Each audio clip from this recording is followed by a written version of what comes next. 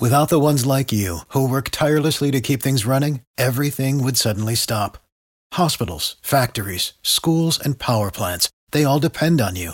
No matter the weather, emergency, or time of day, you're the ones who get it done. At Grainger, we're here for you with professional-grade industrial supplies. Count on real-time product availability and fast delivery. Call, click Grainger.com, or just stop by. Grainger, for the ones who get it done.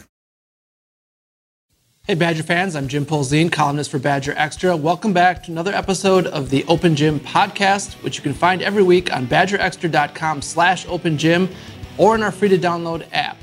If you're not a Badger Extra subscriber, please do so to get a ton of exclusive content, including this podcast. If you have a question for my mailbag each week, tweet me at JimPolzineWSJ or send me an email, jpolzine@madison.com. Wanted to start off this week's show by passing along my condolences to the families of Brent Moss and Devin Chandler.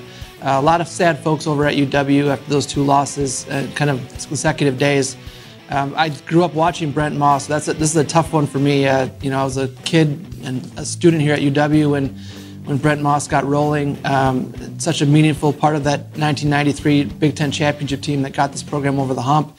And I'd gotten to know Devin Chandler a little bit the last couple years when he was on the Badgers before transferring to Virginia. Very tragic story there, and I know we talked to the players and coaches today a little bit, and Colton Bartholomew is going to have a follow-up on that story, so be on the lookout for that. Let's get going to this episode with the Jim's Gem.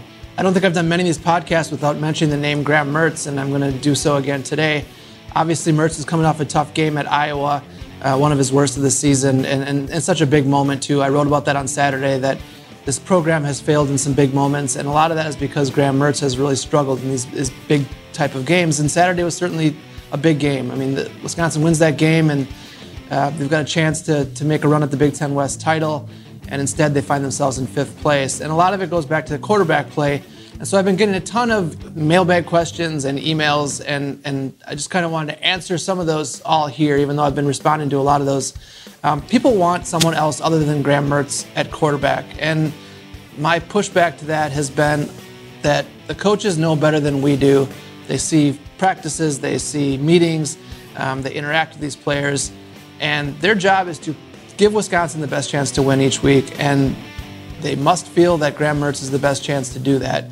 For the full episode of the Open Gym podcast, Badger Extra subscribers can listen to the full episode on badgerextra.com/opengym or in the free-to-download app. Not a subscriber yet? Get in on the fun and subscribe to Badger Extra today. Every fan knows the right player in the right position can be a game changer. Put LifeLock between your identity and identity thieves to monitor and alert you to threats you could miss. Plus, with a U.S.-based restoration specialist on your team, you won't have to face drained accounts, fraudulent loans, or other losses from identity theft alone. All backed by the LifeLock $1 Million Protection Package. Change the game on identity theft. Save up to 25% your first year at LifeLock.com/aware.